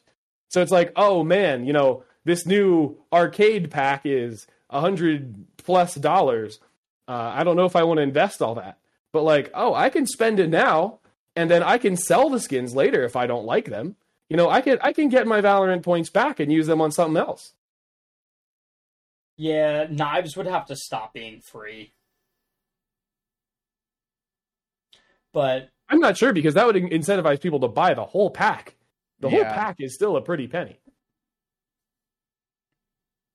Yeah. So anyway, that's you're saying like that's the whole picture. Buy the pack and then sell the individual skins, and then you just get the knife. Yeah. Well, yeah, but still, you are still down the money. It's not like it's sure. But like, I mean, we had an entire episode where we talked about an external marketplace, but we were all talking about in cash. Right. Yeah. My idea is keep it purely in Valorant points. The idea was something that like is going to be definitely a positive for Riot, and I feel like this would be. So that's the whole picture now of Valorant 2. Okay, one of the things I wanted to go back to, and the reason why I had to Google this is because the name was a little baffling to me, because it's called Overwatch, but like it's in CS:GO. Mm-hmm. Yeah. And like that name was really tripping me up, because Overwatch is a fucking okay, you get the point. Yeah, I brought it up earlier on this podcast. Yeah. Yes. Okay. So basically, it's called CS:GO Overwatch, and what it is it's an in-game replay system that allows people that have been decided by Valve that they function as investigators, and they are qualified to function as investigators, and they can go through and they can review things and be like, oh, this person is, and it's used exclusively in CSGO's case for like cheating. And it's like, okay, this person watching their gameplay from their perspective and also having the overview of where everybody is on the map, kind of like an observer would in a competitive game, is like, yeah, they're definitely cheating. Either be it on aim, or their crosshair is always in the right spot because they've got walls, or whatever hacks that they're using. It enables somebody to go through and say, hey, and this is like community based. It's like, hey, this person's cheating. I'm saying that there is evidence beyond reasonable doubt and insufficient evidence are the only two possible verdicts you can submit for this. And it's based off people having, cheating tickets submitted against them, right? Yeah, I mean, I think we've also brought up a system like this on the podcast before, of how we would like Valorant to implement the whole big like problem that. to this is you need the in-game fucking replay system. If this doesn't exist, like, I understand where Hunter's coming from and saying that, like, like a 3-day ban or a 5-day ban or a week ban is not the end of the world, but like at the end of the day, you need something for people to be able to go in and say, hey, I think you're throwing. And I think you're smurfing. And like, I agree at whatever rate or at whatever metric you want to set this as, because hardware bans are possible, because Vanguard is capable of doing this. I think that like expanding that system is somewhat worthwhile, and it might piss off a couple of people. And I know that there are a bunch of people that are already off-put by how much access Vanguard has to your computer. Yeah. But like at the end of the day, if like it's something that like I think you could expand, and you could say, hey, if you're being too toxic or you're throwing games, and I don't have a problem with them extending it to smurfing. Like if I get hardware banned for a couple of days because I hop on my alt and they say, oh, you were clearly fucking smurfing here, like, fair point. I was. Well, just to be clear, in my way of looking at it, I think that the idea of creating a new account and maybe sandbagging in on rated a little bit, and then, getting to comp and then not throwing in comp, I don't think that should necessarily be banned, just because that gets very difficult to necessarily tell for sure when that's happening. Is evidence beyond a reasonable doubt, and multiple people have to review this. If multiple people say that evidence beyond a reasonable doubt exists for, hey, they're not having a good game, this is a player that is way fucking better than whatever their hidden elo is, whatever their visible rank is. Like, this is multiple people reviewing the game. Well, I feel like in that case, it shouldn't be a ban. It should just be we're going to bump them like 3 ranks and then see where it goes. Sure. And if they fall immediately back down, yeah. Okay, maybe, yeah, and sure, if that's how you want to go about it, that's how they can go about it. But I think that, like, number one, an in-game replay system is paramount to this, and second, like, yes, I'm for it, but like there needs to be this aspect of like you need minimum, call it 5 investigators to review your footage and determine, hey, this person is definitely fucking throwing, or this person is definitely fucking smurfing. And because there are a bunch of times where and I'm sure we've talked about this at length, right? Sometimes you just have a fucking insane game. And sometimes you're on the opposite end of that spectrum. Someone is just having a fucking insane game against you. They're hitting every fucking headshot. It's what it is. But then if you were to go and watch their perspective, right? Like, maybe somebody on your team made a step as you guys thought you were creeping up A main. And they just know to pop flash at the right time. Right? And get 3. Yeah. Whatever it is, it's just like having other people be able to watch over this. People that, like, Riot has determined are, I guess, trustworthy enough, right? So that you get this investigator, tag, and you have access to this system would be, I think, really valuable. And I think, like, in a lot of cases, like, people that like stream, right? Like you look at like Tarek or Shroud or I can't think of any other really popular streamers off the top of my head that aren't also pro players, but like they'd probably get a ton of like views from just going through and reviewing people's games and just being like, oh yeah, no, these guys were like, or this person was definitely smurfing, or like, well, their movement isn't super crisp, but like maybe they're just having a good day with the aim. And personally, then commenting on that and stuff. Like, I'm just saying, like, I think there's a lot of potential for what you're talking about with the whole hardware banning system and the way that Riot Vanguard works in general. I just think it's not possible at the moment. So, yeah, just to be clear, I'm in agreement with the idea of to be accurate and more, precise with these sort of things. That you would need the replay system. However, I think that you still could do more with the current system. And then when it comes to your specific idea of smurfing, I think it would be a really bad idea with the replay system to have smurfing be something that people are looking for, simply because it is so much more of a subjective judgment call on whether someone is smurfing or not, versus whether someone is throwing or cheating. Because I agree, yeah, like it's so much harder to tell how somebody is doing in a game, like in where they should be based on what rank they're at. Like, no, but that's okay. But that's what evidence beyond a reasonable doubt is for. But you don't. How do you know that? Like, especially if someone like that goes like Tarek goes into a game. How do they know what a gold 1 is supposed to look like? They don't. Like that's just a ridiculous expectation. But if that gold 1 is like, and what I go off of is movement. Right? Yeah, but I don't think that smurfing should be. I agree with Hunter here. I don't think that smurfing should be something that this replay system is used for. Throwing, definitely. Sure. And that's what we've said in the past. Yeah. Like, yes, I do agree that we go into games, and there are times when we look at someone on the enemy team, and like you're saying, their movement is a big part of it, and we say, that is not, plat tier movement. That is, much higher. And then we check their tracker, and sure enough, it seems like they're a smurf. So, like, I agree that you can...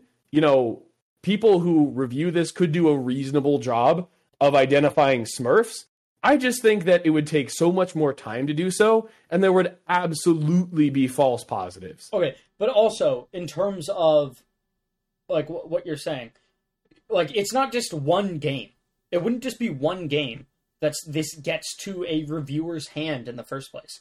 It's not just you had one really good game. It's you've had 10 fucking really good games.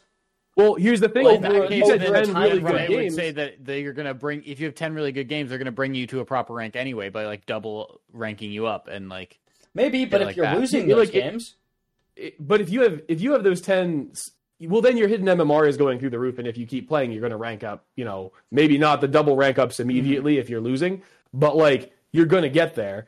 And the key thing is if you're popping off that hard, and you're now all of a sudden splitting off from the person you're trying to duo with, assuming the old system where you need to be close to them and ranked.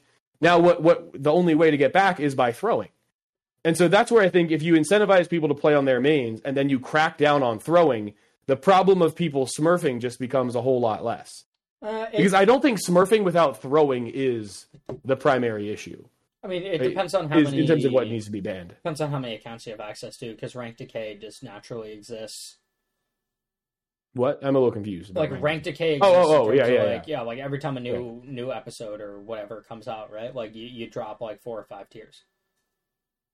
Well, yeah, but, like, that comes down to the whole other idea of, you don't have your skins on that account that you've let sit for a year.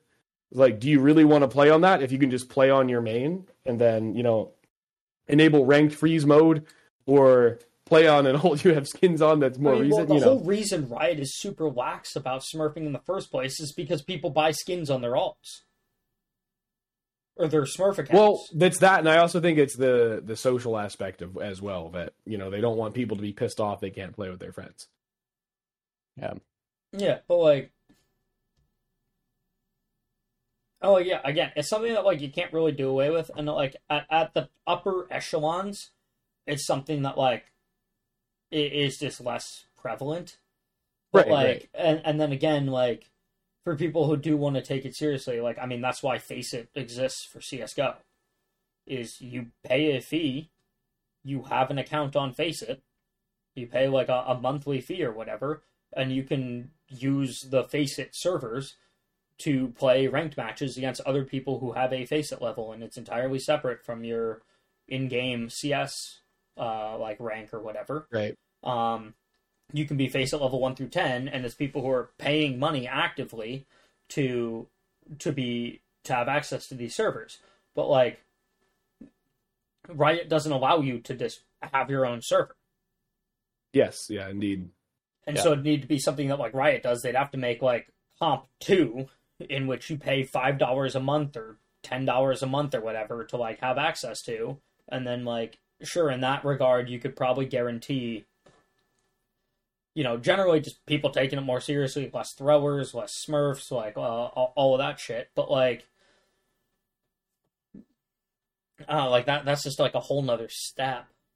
I don't like that step. I think that's not the way to go. Yeah, so, I like your Valorant 2 stuff. I think it's a cool thing. If you guys don't mind us wrapping it up here, that'd be. No, I was finished. That works good. No. be ideal for me. But yeah, I think it's funny because what are we at? Is it 3 years of Valorant now? Yeah, pretty much. Yeah, no, just over 3 years. Not, it was like really June 4th not that that released. Yeah, really not that long. I don't think Valorant 2 is coming out for a while. Yeah. Unless they really need some social media campaign, like a really like advertising campaign to push them. Yeah, 3 years from now, maybe Valorant 2 comes out. They use all of my ideas because we know the podcast. Yeah, if some of your ideas aren't implemented in the next 3 years, I'll have some words like that a replay system. Definitely a replay system. Yeah. Anyway, we'll drink with you later.